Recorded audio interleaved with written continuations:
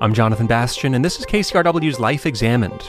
This week, how one man's journey riding the waves nurtured his faith in God. I talk with former pastor and renowned California surfer Britt Merrick about his faith, his ministry, and his relationship with the ocean. And whether the waves are good or not, I come out feeling refreshed and sort of whole. And I realize people that are close to me will tell you this, and I think this is true for all surfers, but if you don't get in the water on a regular basis, you're not your best you.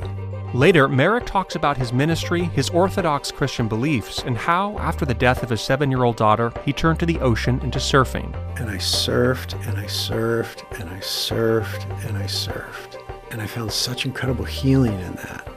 In the water, in the act, in the exercise, in the outdoors, and in that community.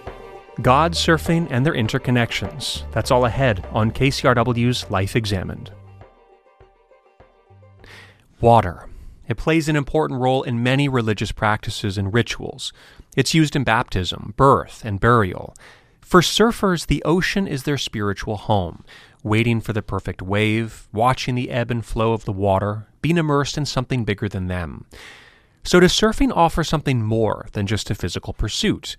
Do surfers have a unique relationship with God, however you define it, and with nature? One person with insight into this question is Britt Merrick. He's the son of Al Merrick, who founded Channel Islands Surfboards. The company is one of the biggest and most prestigious surfboard manufacturers in the world. And it was in this surf culture that Britt grew up. But his life would take some unexpected turns, which included becoming a pastor, founding Reality Church, which has locations all across the U.S., and eventually returning to his family's company as a surfboard shaper. Well, Britt Merrick, thanks for joining us on KCRW. Thank you, Jonathan. I appreciate it. I'm super happy to be here. Yeah, well, let's just start early here. I mean, your history fascinates me so much, whether it's from your work in the world of faith or in surfing. But I'm so curious about your childhood and the kind of the world in which you grew up.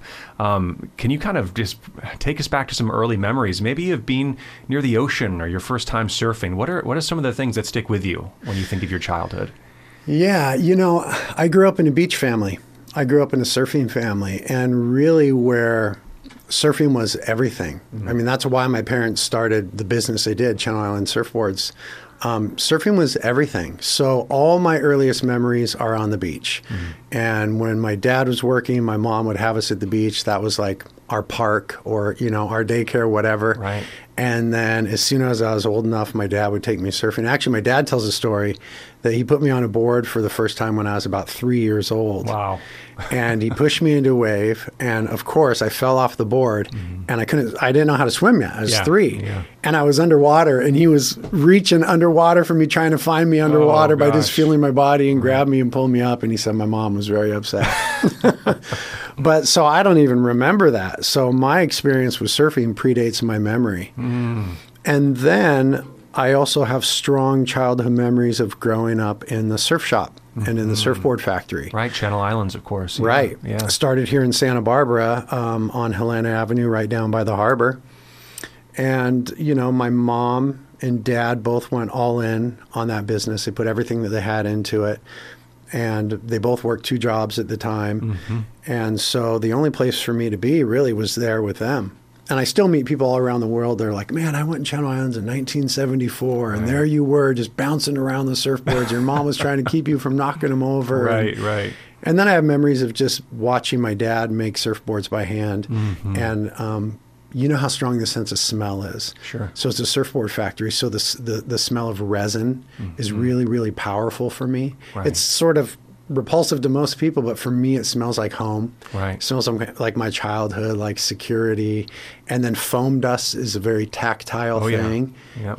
And so there's all these smells and feels that are involved in surfboards in my childhood. Yeah, totally. And they say the sense of smell triggers memory almost more than anything else. Yeah, I think it does. Yeah. Do you kind of remember, it's amazing that, of course, surfing for you predates memory in a sense. Do you remember, though, when you started to fall in love with the feeling of surfing? Yeah, that's a great question. I actually do. I think my strongest memory around that would be in grade school. Mm-hmm. And my dad would pick me up every day from school and take me to Rincon surfing. Yeah. And I think that's really where it started to click. You know, I think that experience of going with my father and being there, I think there was a sense of independence because my dad just kind of said, okay, we're here at the beach. You do it. I'm going up here with the big boys. Yep. You pile out here and figure it out. I think there's a sense of like being immersed in this social culture of surfing, being out in the lineup and learning those rules, you know, and learning the etiquette there, and then learning how to survive at a place like Rincon. I can remember days where the waves were really big and I was just paddling for the horizon as fast as I could. Trying to stay alive. Yeah, scared for my life, you know. My dad would surf till dark every day, so I'd be in on the beach just kind of like standing there in the dark waiting for him to come in. And that's when I realized, like, hey, this is... like, we're really giving ourselves to this thing, or at least I am. Like, my dad had already, but where it really became a passion, it clicked.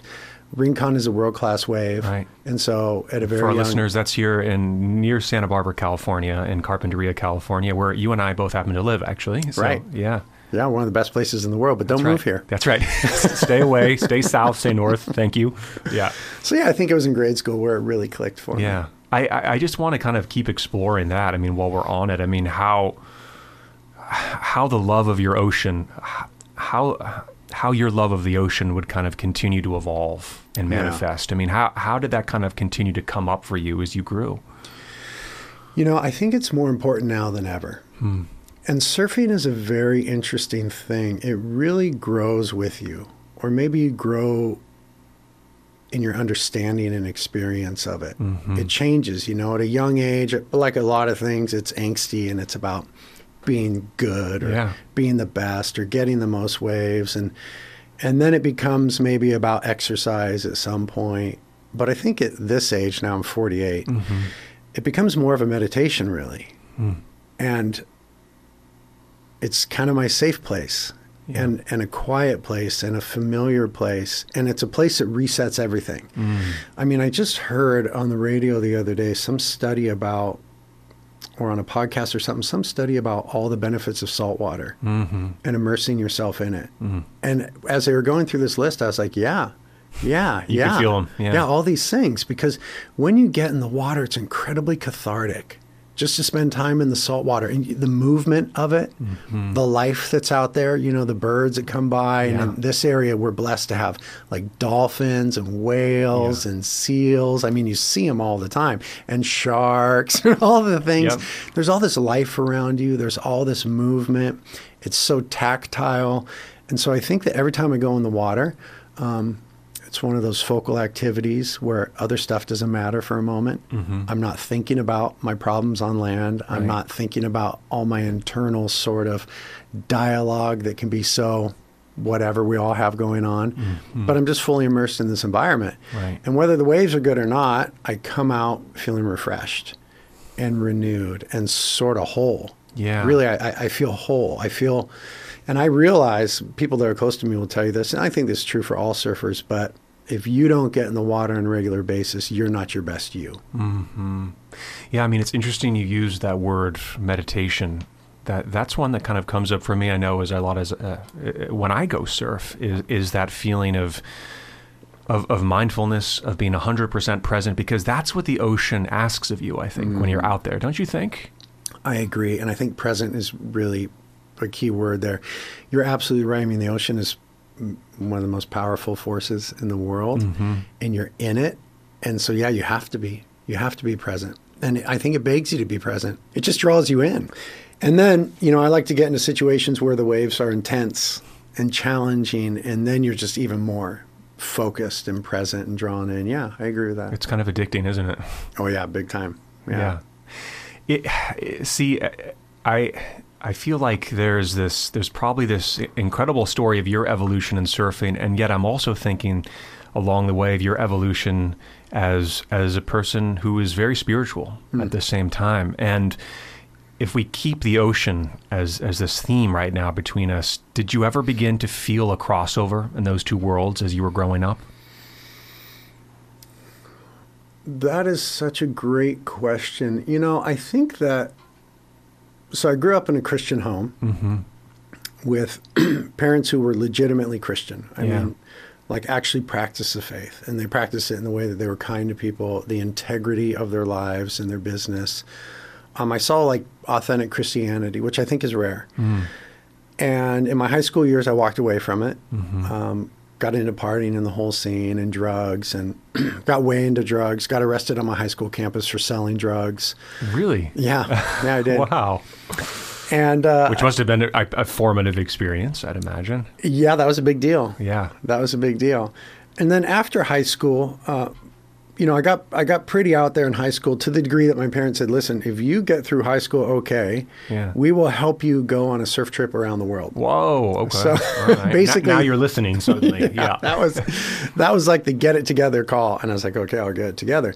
Graduated, did fine, went on the surf trip around the world, ended up in Australia, and was a bit homesick there. Had left my girlfriend, missed my parents, missed my mom. I'm a mama's boy through and through. It's first time, I was 18 years old, first time overseas, and I was just missing home. And I met this American guy there, the only American around, and he happened to be a Christian. He didn't know whether I was or not, but he invited me to do a church service. And I hadn't been to church in several years, and I went more or less because I was lonely and homesick, and he felt a little bit like home. But when I went there was this reconnection with my faith that was really, really profound. It was really the prodigal moment. It was like the prodigal coming home. And that happened on a surf trip. Interesting, yeah. So at that point, for me, there was this real connection, I think, between these two lives, of surfing and my spirituality, and how one had led me to the other. This pursuit of surf had led me back to Jesus and Christianity.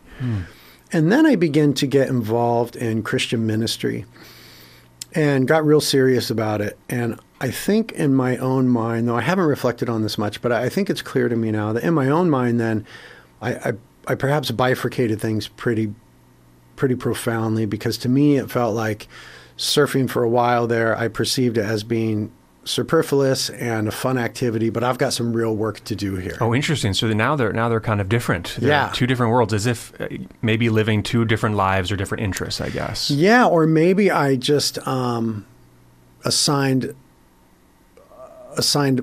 a tremendous amount of value to one and not enough to the other. Yeah, interesting. And so prioritized my life accordingly. So wasn't as passionate about surfing for a while. And then I realized that I wasn't my best me when I wasn't deeply involved in surfing, that in surfing there was some gift that God had for me. There was some way that I connected with God and truth and creation and who I was through this surfing thing. And it was actually one of my parishioners who told me, who had known me for a long time, and said, I noticed you're not surfing that much anymore. You're better when you're spending time in the water. And as someone who receives your ministry and your preaching and your leadership, I can tell when you've been surfing and when you haven't been. Wow. And I would prefer that you surf. How did that feel when you heard that? Liberating. In hindsight, incredibly liberating. At the moment, knowing my ego, I was probably slightly put off. What do you mean? I'm not great all the time? Yeah, exactly. But it was liberating, and it was true. And what an incredible insight for someone to have, and what a loving thing for someone to say. So somewhere around that point, I really began to give myself to surfing again. And I realize now that the two are just deeply intertwined, as they should be. Surfing is a gift from God. And I see it as that. Yes, let's stay there. I'm so interested in this subject. How did you begin to make that, or to have that revelation? I mean, did you once you heard you're not your best self when you're not in the water, and maybe you started to find this connection between your spiritual life and surfing? How did that suddenly feel as you went back out into the water? Did anything begin to change for you, do you think? Yes, I think that to some degree my theology changed. I think that I began to have a more robust theology of creation and of God as being a benevolent, loving creator who, as the New Testament says, created all things for us to enjoy. And I think I was too austere for a few years. And I found I think there was a broadening of the scope of my theology through that, my understanding of who God was and his kindness. That intersected with my own fatherhood then at the time. Mm-hmm. These things were happening sort of concurrently. Mm-hmm. And I think that was really sort of eye-opening to me. And so then I began to value surfing much more because now it intersected with my faith. Right. And it intersected with my spirituality, and it intersected with my concept of God. Mm-hmm. And therefore I was able to do it with a feeling of gratitude and never a feeling of guilt. There's a lot of guilt in surfing because I think we have to put the rest of our life on hold oftentimes. Yeah. It demands some time of you. Yeah. And so I think that idea of kind of expanding your theology is fascinating. Would you say, I don't know, there was something in the kind of vastness of the ocean, the beauty of the ocean, the playfulness of surfing. I mean, did that all factor in? Or tell me more about how maybe ocean or surfing expanded this sense of theology for you. Well, first of all, I saw intentionality in creation. Right. I've grown up surfing Rincon. That's still where I surf all the time. And it's a perfect wave. Yeah. And when you look at the structure of it, it's easy for one to think this is designed. Uh-huh. There's intentionality behind this. And then me believing in God and being a Christian, I thought, well, why would God create it like this? Well, he created this for us to enjoy. At some time in eternity past, God in his love and in his wisdom looked and said, I'll make the coastline like this. I'll make storms work this way. I'll invent bathymetry that works this way, and there'll be these waves, and people are going to enjoy them. So that, I think, was profound, and that opened up my understanding. And then, the vastness of the ocean, the tactile quality of it, one's own smallness when you're in it, I think all of those things intersect. I think there is something to that when you're surfing, at least, is you can feel so powerless sometimes out there.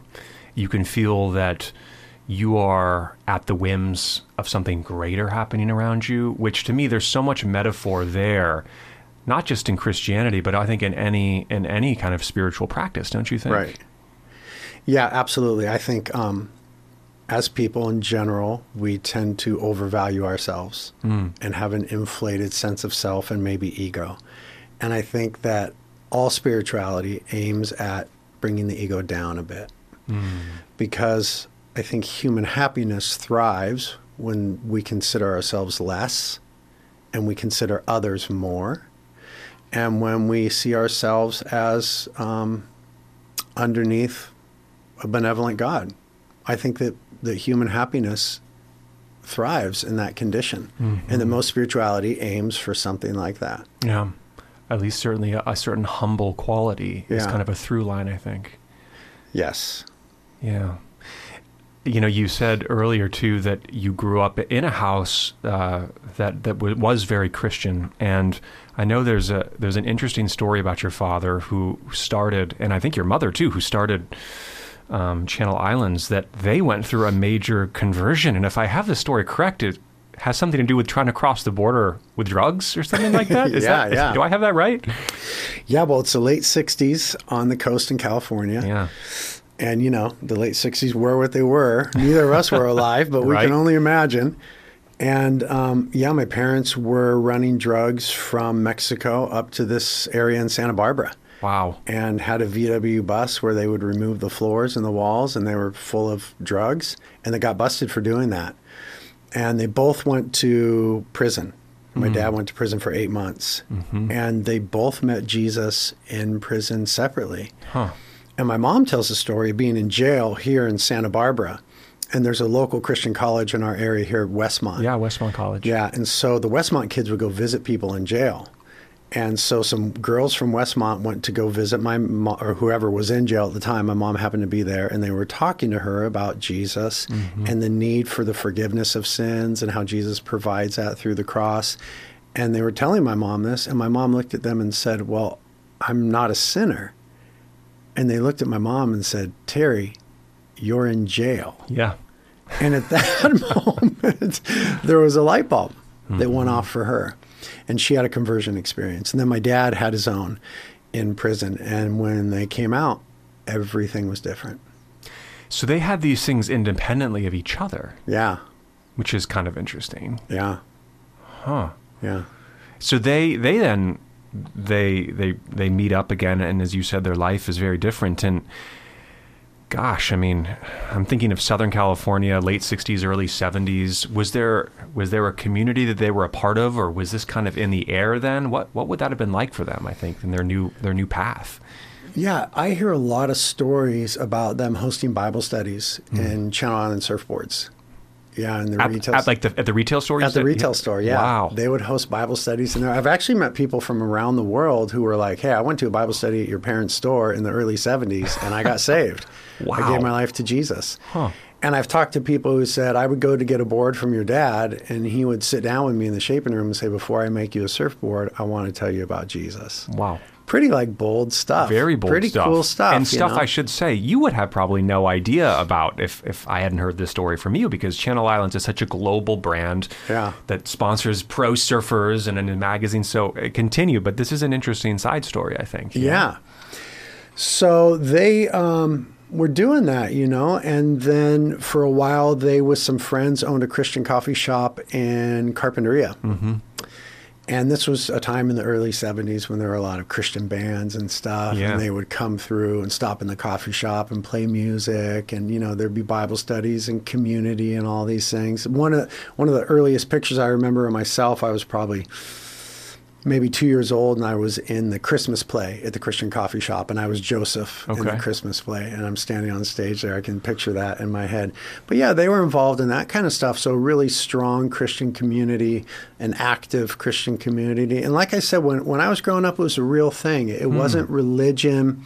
It wasn't austere. It wasn't about rituals or rules. It was really about loving people. It was about accepting people. It was about caring for them. Mm-hmm. It was about telling people the truth about yourself and themselves and God and who God is, like real stuff. I think I maybe hear in your voice when you say that some of that maybe has been lost, or that, maybe there's an essence of it that you wish would come through more often, maybe. Yeah, I mean, I think it's easy for people to pay a lot of lip service to spirituality, religion, whatever it might be, as opposed to actually living it out. And I think there is in all of us, in every single person, there's hypocrisy. But when you see authenticity, that's an incredible thing to see. And I saw that in them. And I just don't see that a ton in this world. It's here, of course. I think it's, though, interesting. I find this, I find that Southern California is a particularly interesting place to have this conversation, because this is a quote-unquote spiritual place. There's a lot of different ideas about spirituality. And some of it can feel kind of to not have a lot of teeth oftentimes, or it's a bit of a show, or it's like, I kind of dabble on this or that. But there's, I don't know, there's a lot of questions, I think, around here about this in particular. Do you find that too? Yeah, there is. And I think there's something about our area. I think the beauty of creation here, the immediacy of creation here, that sort of creates some sort of yearning in people. Right. So there's a lot of spirituality or pseudo-spirituality. Or veneration of creation and that type of stuff around here. But, everybody's got a deep spiritual hunger. Everybody does. I don't care who you are in this world. Everybody is created and exists as a spiritual being, as part of who we are. You can't escape it. No matter how much you try to ignore it, at some point, your spiritual self is going to be active and longing. It's like your physical self. You can ignore your physical self only for so long. And then hunger takes over and thirst takes over. And we're also spiritual beings. And you can only ignore your spiritual self for so long before these deep longings come forth. For you, kind of, for those that I think are kind of trying to understand that part of themselves, how do you understand kind of the spiritual aspect of being a human? What some of those yearnings and longings? Say a little bit more about that. Well, for me, being a Christian, I believe that we have within our spiritual selves a deep desire to give and receive love. And in a way that even transcends human experience and human ability. Mm-hmm. I think that the spiritual self longs for unconditional love. And that's what Christianity teaches us about God, is that God loves us unconditionally. And to a degree that's beyond what we could fathom. Mm-hmm. And I think that when we hear that truth, it resonates deep within us with this desire to be loved. Mm-hmm. We all have a desire to be loved. We're born with a desire to be loved. And that will be nurtured and that will be maligned throughout our lives. Mm-hmm. We all have failures by our fathers and by our mothers and by others to love us. And so there's this continual thing that grows that says, I want to be unconditionally loved and known. And I believe that there's a God who wants us to know that he knows us and he loves us. Mm-hmm. And he wants to give us the opportunity to reciprocate that love. Because we don't only want to be loved, we want to love in that way. And we want to love something perfect. Because it's weird about human relationships. We all have human relationships in which we love somebody, but inevitably that person lets us down. Mm-hmm. Right? Whether it's your mom or your dad or your spouse or your kids or your best friend, mm-hmm. everyone that we love in this lifetime will eventually let us down. That's okay. That's human experience. Everyone that loves you is going to be let down by you as well. But I think we have a desire to love somebody who's beyond letting us down. Mm. And I think that's who God is. And I think that's something that I've discovered, loved and being loved. I'll be back with Britt Merrick on KCRW's Life Examined after this short break.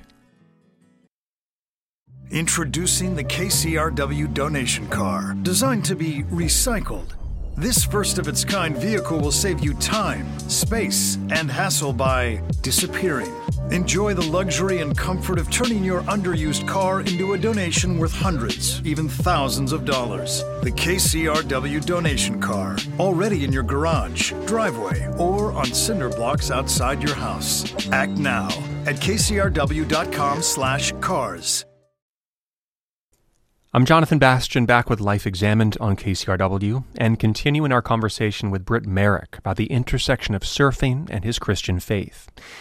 Well, Britt, how much of what you just said about the giving and receiving of love and the desire to be loved unconditionally, how did that guide your work eventually as a pastor and in the founding of Reality Church?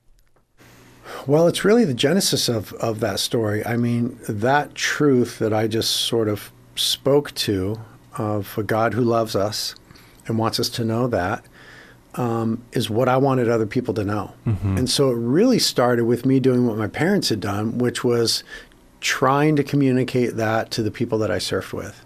Mm. So my wife and I literally went down to the beach and just started telling the kids that we surfed with all the time, who seemed like they really needed some help in their lives. They were going the way that I was going in high school. Mm-hmm. So now I'm like in my early 20s when this is going on. Right.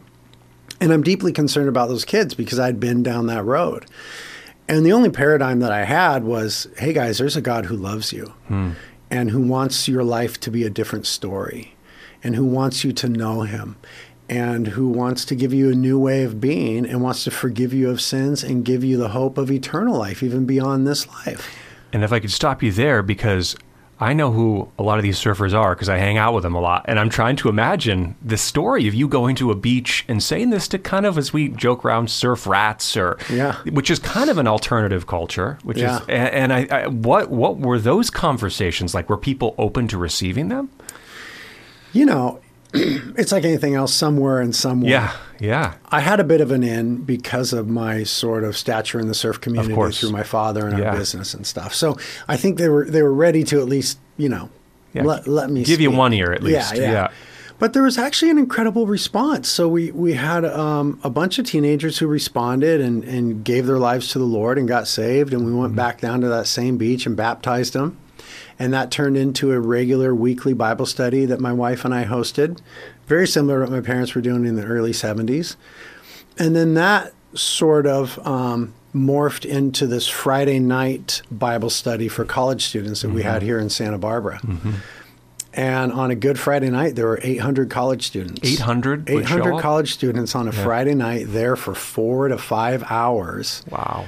Doing Christian stuff. You mean they didn't want to be on Del Playa at the frat houses? Maybe they wanted to be. For some reason, they showed up, which was a profoundly life-shaping experience. You know, that was, I think that's where I realized, like, this is kind of a thing. This is kind of a thing. I mean, to have this many kids on a Friday night going really hard after truth and God and spirituality, nobody's playing games, no masks, really doing it. That's when I realized, like, gosh, this feels like a move of God. This is bigger than me for sure. This is pretty profound. So out of that, we ended up starting a church in Carpinteria, my hometown, and several since then. But that was the genesis of it, was just wanting these kids to know, hey, you're loved. And there's a God who wants you to know him, and he wants to give your life a better story. I mean, what were these? I wonder how your message was different than the other hundreds of churches nearby. And to me, this is an important question because, you know, I'm very interested in how churches survive long term, as we do see numbers dropping in certain traditional churches. How do you think the message was different? Well, I'm not totally sure it was different or not, but here's what I think. People are usually surprised to find out that I'm an Orthodox conservative Christian. So I think that oftentimes people soft sell messages, and I don't think people are looking for that. I think they soft sell messages because they think that's, you know, otherwise you're going to offend people, or that's what they want, or don't give them too much, or don't come off as too dogmatic. I understand the sentiments, but I actually think in a world that is as confounded and confusing as ours, people are looking for clear truth. So one of our values was be clear about the truth.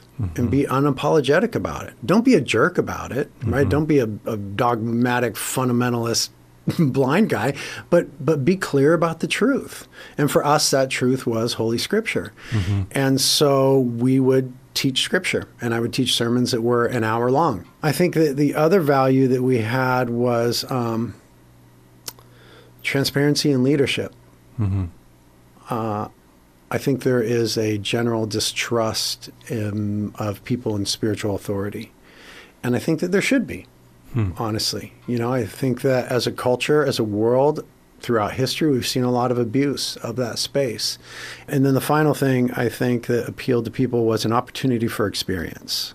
So we tried to create an atmosphere where that could happen through music, through ritual, even through lights and physical postures of worship and being, through silence, through prayer, through community stuff, but a place where people could really experience God. And they did. I mean, they really did. We really experienced God to a way that was undeniable. We were having these experiences with God that were just undeniable and transformative and beautiful. So I think those three things kind of were appealing.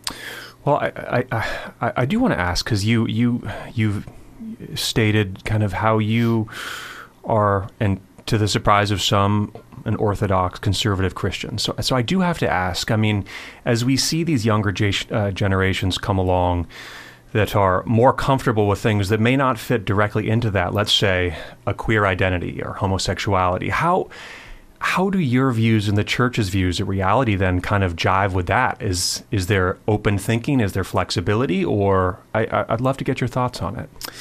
Yeah, what a wonderful question. Certainly there is open thinking. I mean, what we have learned about God is that God loves all people. And that God accepts all people, and that he invites all people into a relationship with him. Therefore, this thing that we believe that we're doing is about all people. And so it's meant to be inclusive, absolutely inclusive.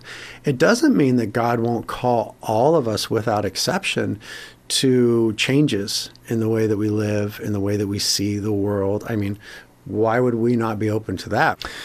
But in the sense of in terms of how we can all grow in other ways. Would your church, though, ever try and instruct someone to change their sexuality ever? Or? Yeah, look, I believe that all of us are broken in our sexuality. All of us.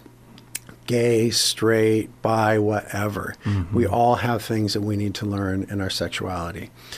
I think that the problem with much of our culture is that we lead with our sexuality. I don't think our sexuality was ever meant to be led with. We are so much more than who we sleep with. We're so much more than who we choose to sleep with. So I think that the church makes an error when it leads with sexuality. I think that culture makes an error when it leads with sexuality. I think we as people make an error when we do that. We're so much more than that. So let's talk about the big picture, and we'll eventually get around to our sexuality, where we'll discover we're all broken, and we all have places that need healing and refinement. I want to now kind of move also on to the story of you in this process of starting this church. You are having a family, which must have been a huge change in your life, and I guess I also want to ask about a sensitive subject here, which was a really sad story, which was the death of your daughter. Because I think this must have had such a profound impact on you, and I have a feeling every other component of your life. Could you tell us a little bit about that? Yeah, for sure. My daughter, Daisy Love, was diagnosed with cancer. With Wilms tumor, it's called. It's a sort of kidney cancer when she was 5 years old. And at the time, it had like a 90% success rate as far as healing, and being free from cancer. But hers would not. We fought with it for 4.5 years. She relapsed several times. She had something like 20 surgeries. Oh my gosh. How old was she? This was young, yeah? Yeah, so 5, and then she died when she was 9. So we fought it for 4.5 years, and we just could not beat that thing. Wow.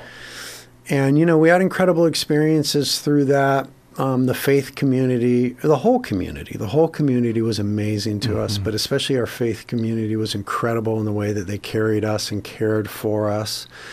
We went through all the tough stuff, all the hard questions about God through that. What does it mean that my wife and I had given our lives to serving God, and now he's letting our daughter die of cancer? What does that mean? How does that impact our view of God? How do we look then to God as being all-powerful, sovereign? How then is he benevolent? If we, with literally millions of people, we had a website for Daisy that got millions and millions of views. It was called prayfordaisy.com. If we had millions of people around the world praying and she was still dying, what does that mean? We had to wrestle through all that. She had to wrestle through that. As an 8 and a 9-year-old, she had to wrestle through her own mortality. And, we'll never be the same from that. You're never the same after losing a child, nor should you be. That would dishonor who they were in your life. And I think for having asked those questions, though I will not pretend to say that we have answers, but having asked those questions, we're better for it. Our faith is better for it.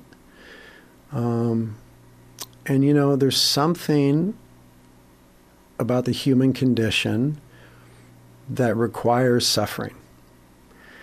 And hopefully no one else, I would never hope that kind of suffering for anybody. But there is a work that is achieved in a human through difficulty. I think that's meant to be part of the human experience. Yeah. And I think even Jesus was honest about that. Jesus said to his followers, listen, in this world, you're going to have trouble. But take heart, I have overcome the world. Meaning Jesus is bigger than even our problems. And we found that to be true. Somehow in the darkest places, in our deepest pain, in the most terrifying pain of losing a child, when we stepped into those spaces, we found Jesus to be there. And that's kind of a thing. It's a big deal. Yeah, that question of how can a benevolent God kind of inflict that on someone? Gosh, that's a tough question. Yeah.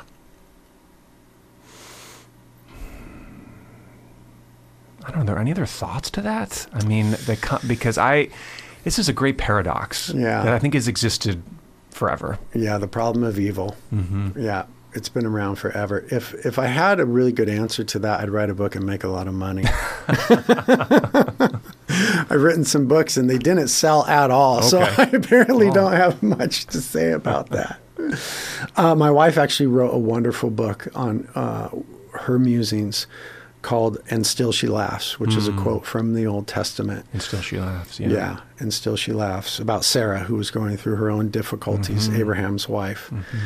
And in that book, "And Still She Laughs" by Britt Merrick, there's my shameless plug. All right, we got it, yep. She talks a lot about what it means to struggle with those questions in real time and to really face those head on. And again, we don't come to any profound theological conclusions that would change the world, but we were able to walk through it with our faith not only intact, but better, deeper, still believing that we are loved by God and still being able to say that we love God.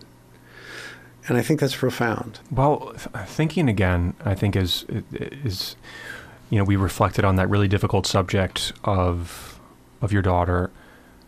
What role did the ocean or surfing or I mean, if I haven't said it yet, you still shape surfboards? Yeah. I'm kind of imagining you going through this wilderness of grief, and I'm wondering if there were any parts of the other Britt in the ocean, the shaper, that were kind of also blossoming at the same time. I'm so glad that you asked that question. So probably a year and a half, maybe a little more before my daughter passed, it was a really difficult time.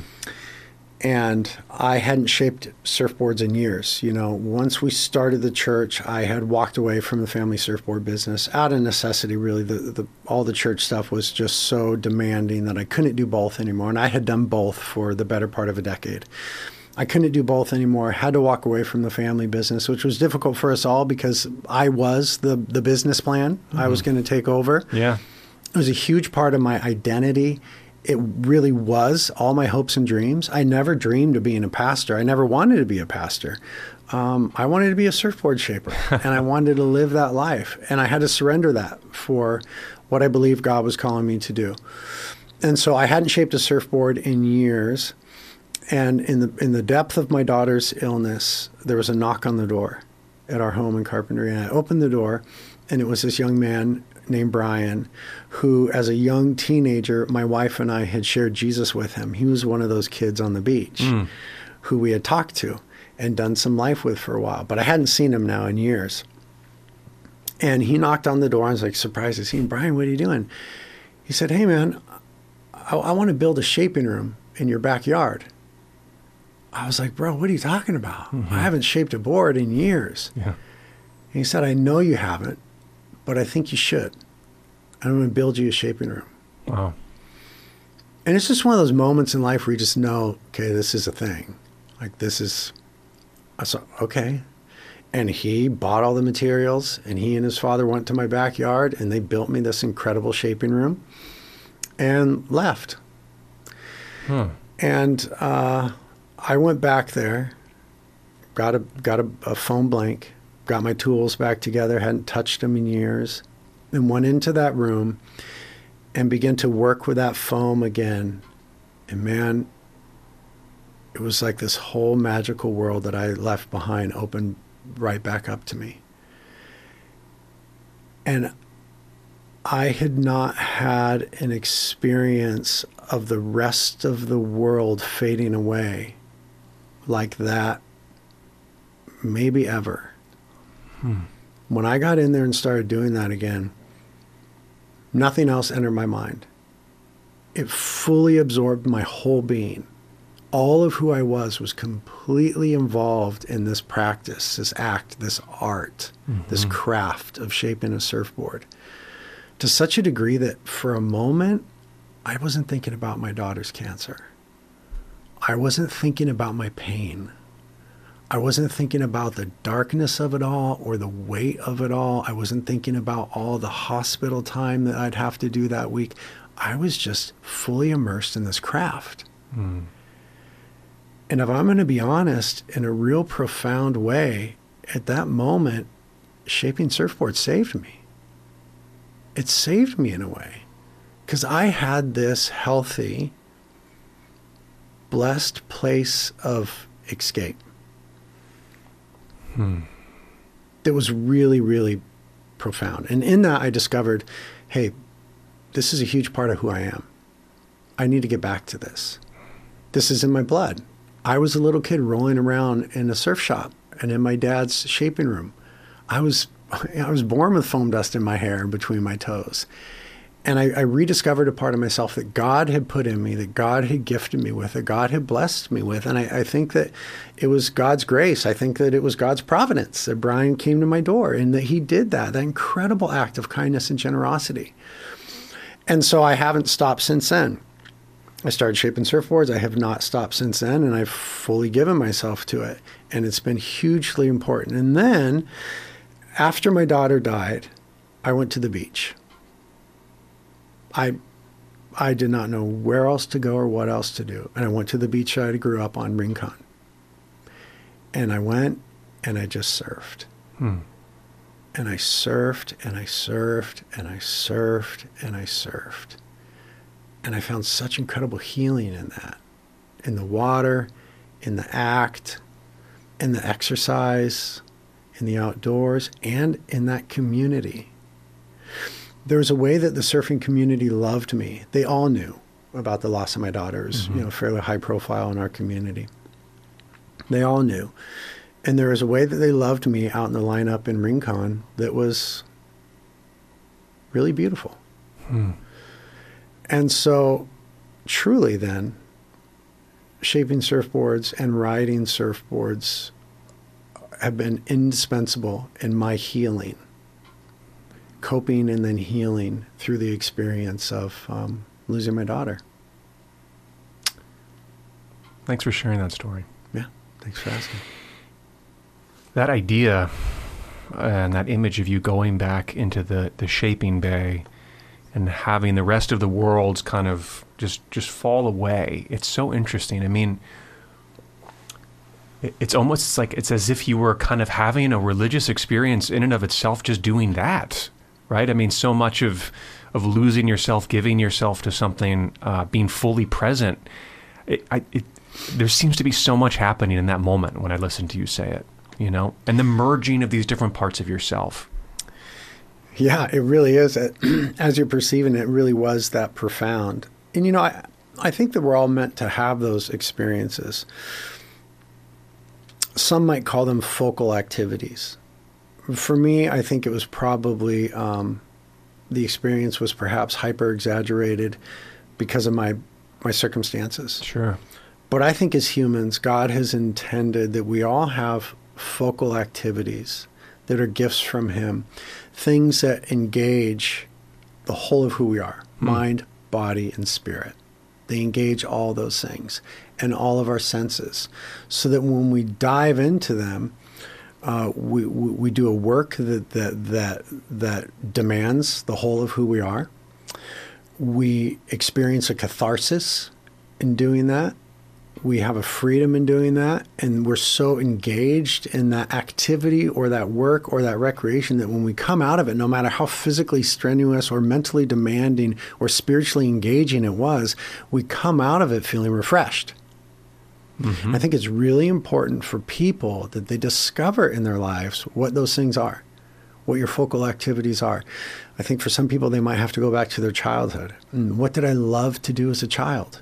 Maybe it was soccer, maybe it was hiking, maybe it was some other hobby.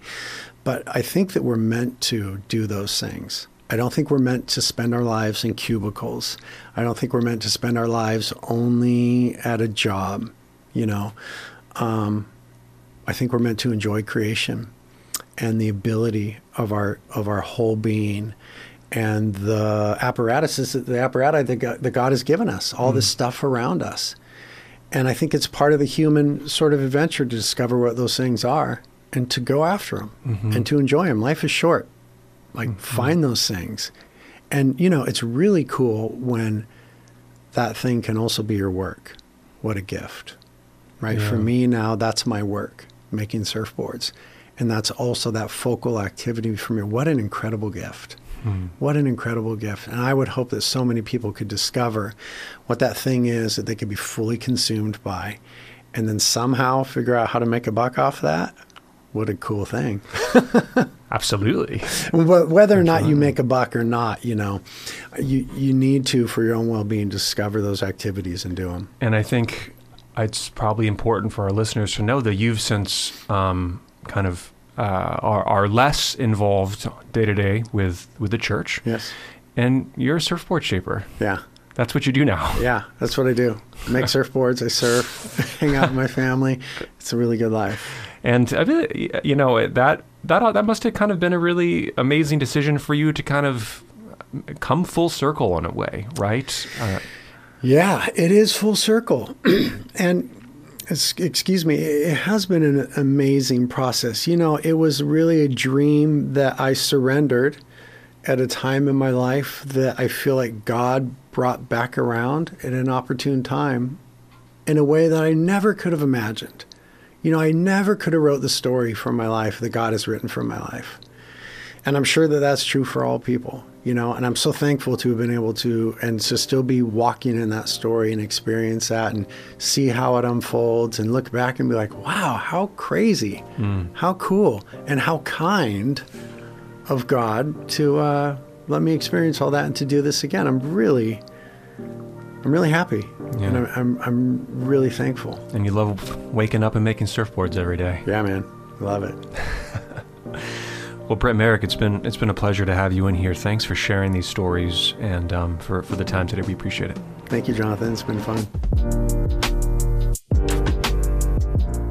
Britt Merrick is the founder of Reality Church, where he was a pastor for a number of years. He now shapes surfboards at his family's company, Channel Island Surfboards. Well, that's all for today. You've been listening to Life Examined on KCRW. The show is produced by Andrea Brody with digital support from Jennifer Wolf. You can learn more about the show at kcrw.com/lifeexamined and download the show wherever you get your podcasts. I'm Jonathan Bastian, and we'll see you next week.